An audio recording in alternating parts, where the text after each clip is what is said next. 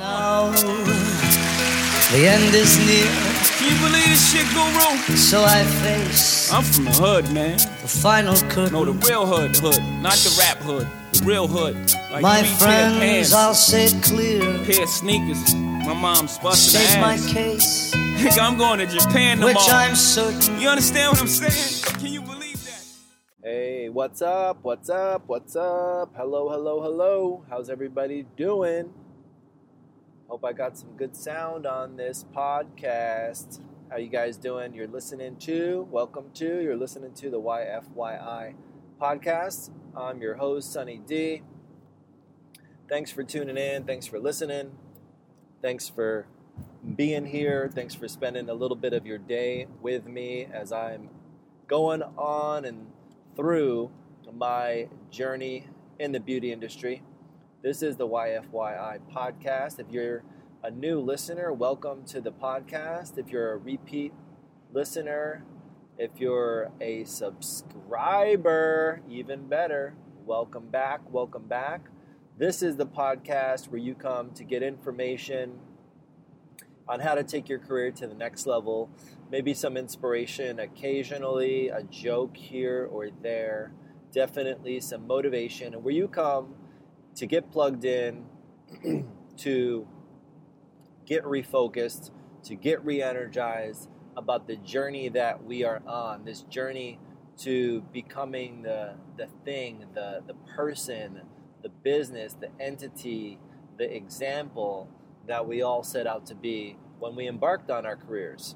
You know, I'm in the beauty industry, so I do talk and reference our industry a lot, but in any industry, when you get started, when you're just getting going, you take that first step on your journey. You take that step with the intention of becoming an outrageous success. You take that step with the intention of achieving some goal that you set out for when you started. So say you just went to school to become a hairstylist. Obviously, that first goal that you set out for is to become a hairstylist, right? And then you become a hairstylist. The next goal, maybe, you're going to become an educator, or maybe you have in your sights, you're thinking about becoming a salon owner. Maybe you want to be a hairstylist to the stars, or whatever it is you want to be. You want to become a platform artist. It's one goal leading to the next. Now, when I come on the podcast, I get to share with you ideas, things that are popping into my head, things that are happening in my own business. I'm a salon owner. I'm an educator, a platform artist, but I started as a stylist. That's where I started. That was my foundation. I, like a lot of you guys, and maybe some of you didn't go to a Paul Mitchell school, but I went to a Paul Mitchell school in Orlando, graduated just over 11 years ago.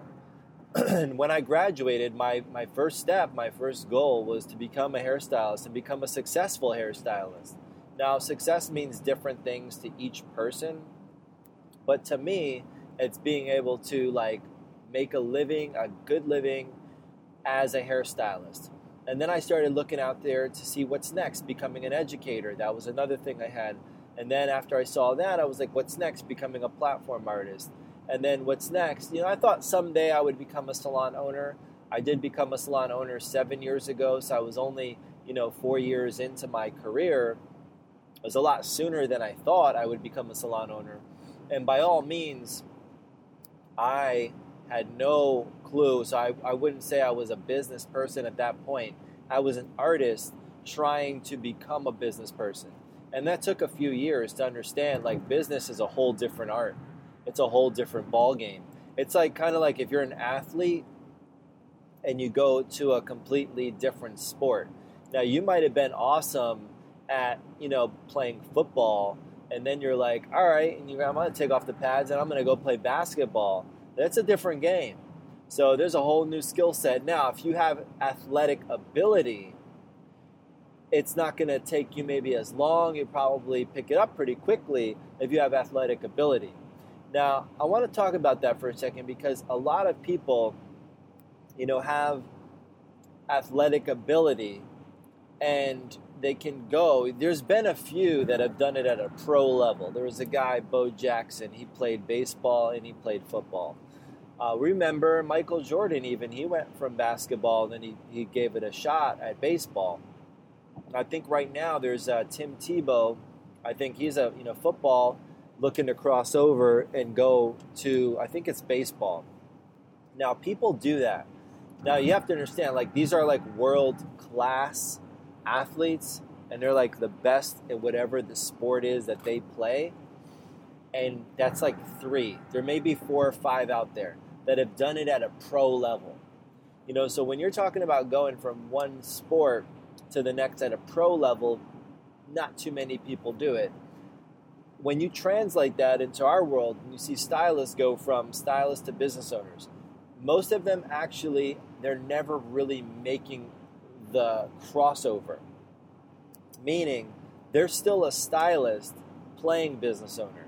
So that for me was a huge challenge, because I wanted to go from a stylist to actually not from playing a business owner to actually being a business owner. And what does that mean in my eyes? Like a real business owner means that you've built something that operates, and it can even operate independent of you. Now, I'm not quite where I want to be 100% with the business model, and I call it a model because it's something that you're building that you can then duplicate. And we've been successful duplicating it to an extent. We have a second location here in Tampa. And when I started to understand like what a real business is versus playing a business owner, that's when I started to make the shift. So I had to learn how to empower people, how to create leaders, how to create systems, how to create something that people could duplicate with the lowest level of skill coming into the company. Like a person that just started could actually be successful day one. That's a huge thing, because that means that you've got something that's duplicatable. When you're trying to duplicate something, now it may be certain parts of your business, you're like, well, I'm the only one that can do that. And that's fine, but just know that if that's an important part of your business and you're the only one that can do it, you're chained to that thing, whatever that thing is. So developing a real business is going to involve creating something that's duplicatable. When you're trying to do that, that's going to involve creating something that's simple. And I always say, can like a third grader do it? And if you can get it to that level of it can be taught and the third grader can do it, from the like that kind of detail and that kind of like step by step and play by play, then you may be onto something. And for a lot of my colleagues out there, I mean, it's like, when do I take the jump? Like I said, I didn't know like when it was going to happen. I wasn't like, all right, at my 4th year in the industry, I'm becoming a salon owner. That's not how it went at all. I didn't know. I said, someday. I was kind of like on that someday that deal that where you just like someday, it's where like maybe never. But I was like, yeah, someday I'd like to become a salon owner. And what the real reason behind me becoming a salon owner sooner than later had a lot to do with problems that I was seeing out there in the industry. At the time, I was working in an awesome salon here in Tampa, and I was also teaching at our local Paul Mitchell school. Now, when I started at the school, we had, I think 6 students. It was like the first 6 that enrolled. So it was like very manageable. I was still learning. I had no clue what I was doing. I'm not even quite sure like why I got hired. I think I was just enthusiastic and like motivated about like not knowing really anything, but I was fired up. So they're like, we can use that. So I got hired. So I'm there, don't know what I'm doing, but I'm learning like how to do what I'm supposed to be able to teach. And I'm working in the salon all day, working in the school all night. Well, the school grew and it started growing exponentially and went from 6 students to like 60 to like 100. And as it grew over the years, the few years that I was there, I would basically hire people that I thought were awesome and bring them into the salon that I was working at. And that worked for a while until that salon was kind of filled and there was really no more room. And all of these students that kept pouring in that we were training started to get out. And they would go to salon XYZ and you'd see them a month later and you say, hey, how's it going? And I would hear some like horror stories. I mean, people didn't know what to do with our graduates that were coming out. They didn't know, like, really, it sounded like to me, they didn't know what they were doing. And we had started our training program and created something cool at the salon I was at, and it was working for us. And I just thought, you know what? There's an opportunity here because these students are getting out. No one knows what to do with them. People, it sounds like they don't even know what they're doing. And what if we expanded and opened up more salons? So I kicked that idea around. I took it to the salon owner that I was working for at the time. He kind of was into it, kind of wasn't, but end of the day, it was his call. So he was like, no, we're not going to do that right now. And after a while, you know, I kept seeing this kind of repetitive motion happen where people were getting out, not finding the right job, not finding the right salon. A lot of them were just quitting, moving, going into other careers. I'm like, man, this is a broken industry. There's a broken system right here. And I was like, somebody needs to start opening salons that really kind of focuses on what to do with Paul Mitchell graduates, like what are the next steps. So as I started to think about that and kept thinking, you know, somebody, you know, one day I'm like sitting there and I'm like, you know what if nobody's going to do it? What if you did it? And all of a sudden that idea got in my head and it just kind of grew, and I would think about it and I'd shut it out, kick it out of my brain. That probably happened for a good year. So finally I got to a point where I was like, you know what, I'm just going to go for it. You know, what do I got to lose? I started to get more confidence in myself. I said, worst case is I fail miserably and go out of business, and that's not that bad. So if that's the worst thing that could happen, I might as well go for it. So I ended up going, you know, to the salon owner that I worked for, because I was really like adamant about one thing. I wasn't going to do something, you know, behind that salon owner's back. They were good to me. We had kind of got to a crossroads where I felt like I was ready to make this move. And so I was like, I'm not going to plan or do anything. I'm going to have a conversation. I'm going to be a professional. I'm going to, you know, put in my notice that I'm leaving, and then I'm going to get started. So that was a little bit of a gamble because that left me with like that one job, you know, at the school. And that was how I came to become a salon owner. And it probably still was another solid almost year before I got a location. And it's a long kind of process, but I tried to partner up with a couple different people, lost a ton of money, failed miserably twice. Finally, the third time, it was like I had nothing left, and got into a situation where I was able to go in with a minimal deposit, you know, begged, borrowed, and did everything short of stealing from friends and, you know, family to help out, come up with a little security deposit, was able to get in a salon and get started. And it was a salon, it was actually a barbershop that went out of business, so it was already pre-furnished. I had a little bit of furniture, but I didn't really have anything.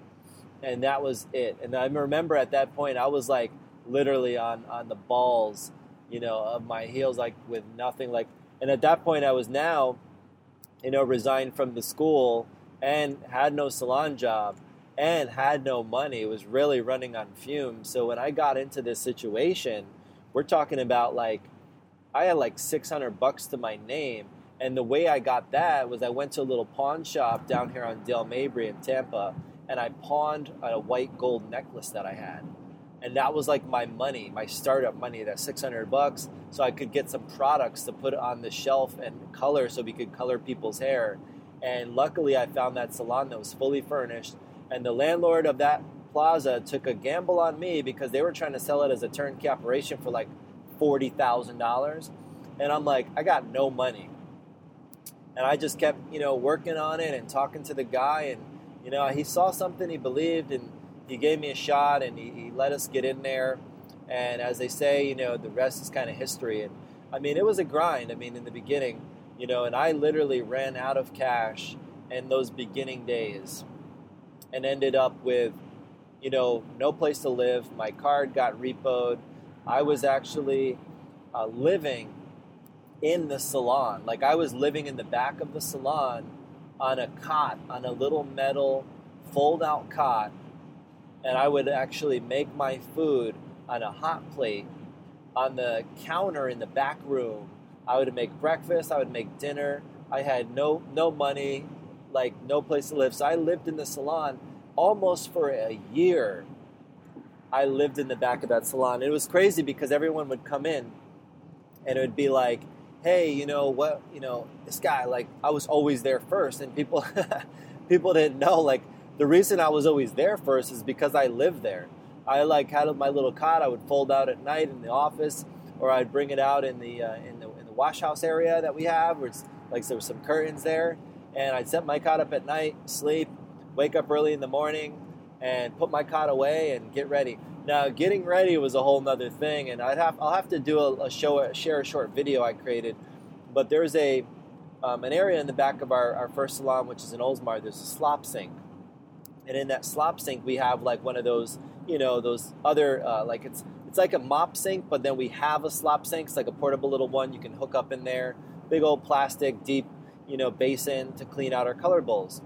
So that little mop sink, it's just a square, and there's a drain on the floor, and there's the faucets that are mounted onto the wall. So what I would do is I'd actually take out that little portable like slop sink out of the basin, which is a mop slop. I know it's crazy.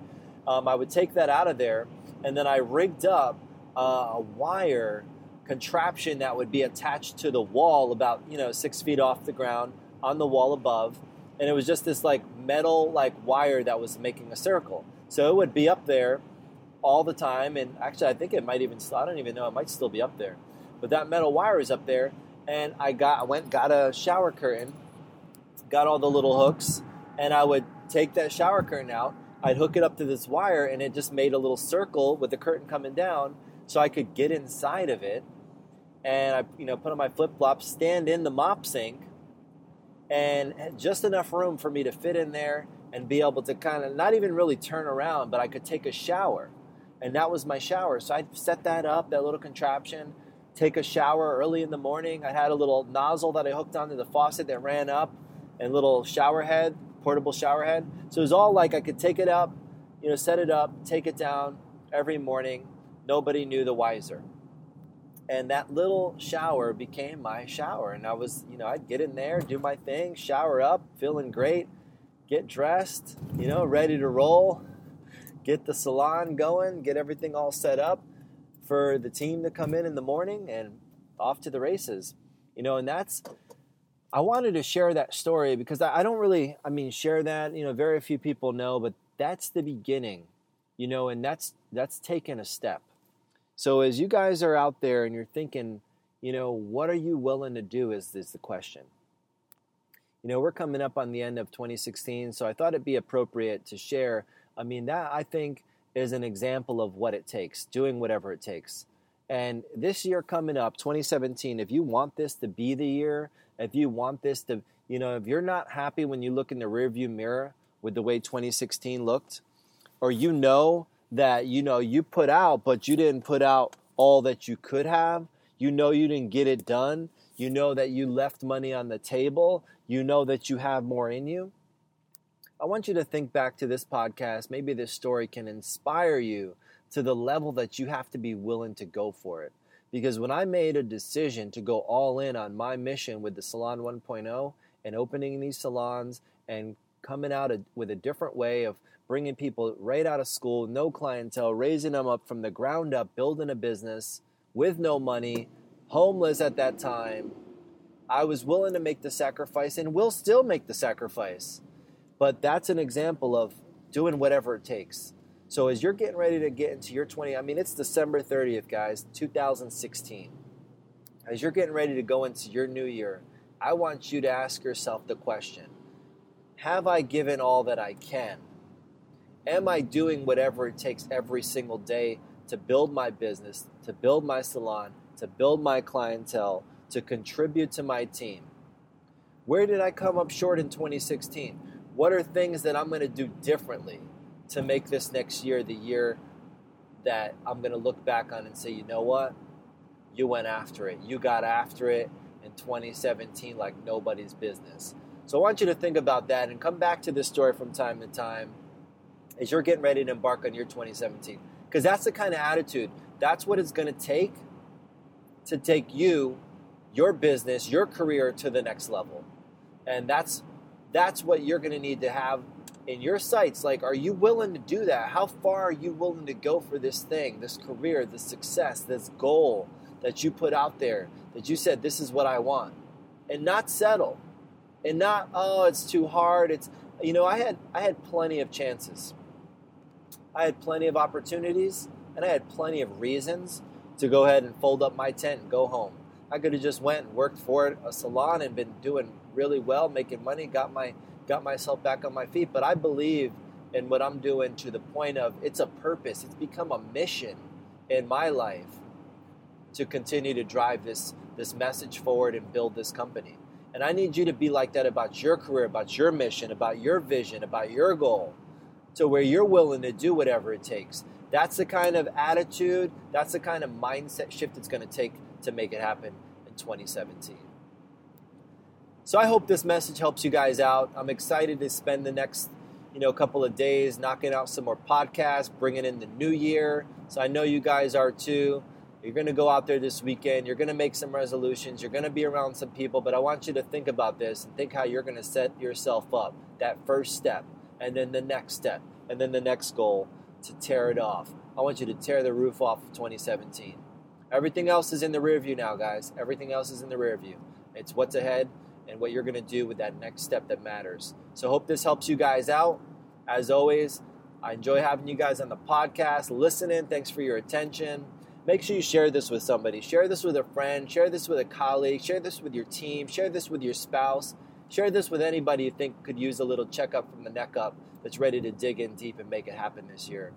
And as always, when you're sharing, you're posting, you're commenting, if you're on our new Instagram page, we got some people starting to follow. I appreciate that. Make sure you check out our Instagram page for Your First Year In. It's just easy, at Your First Year In.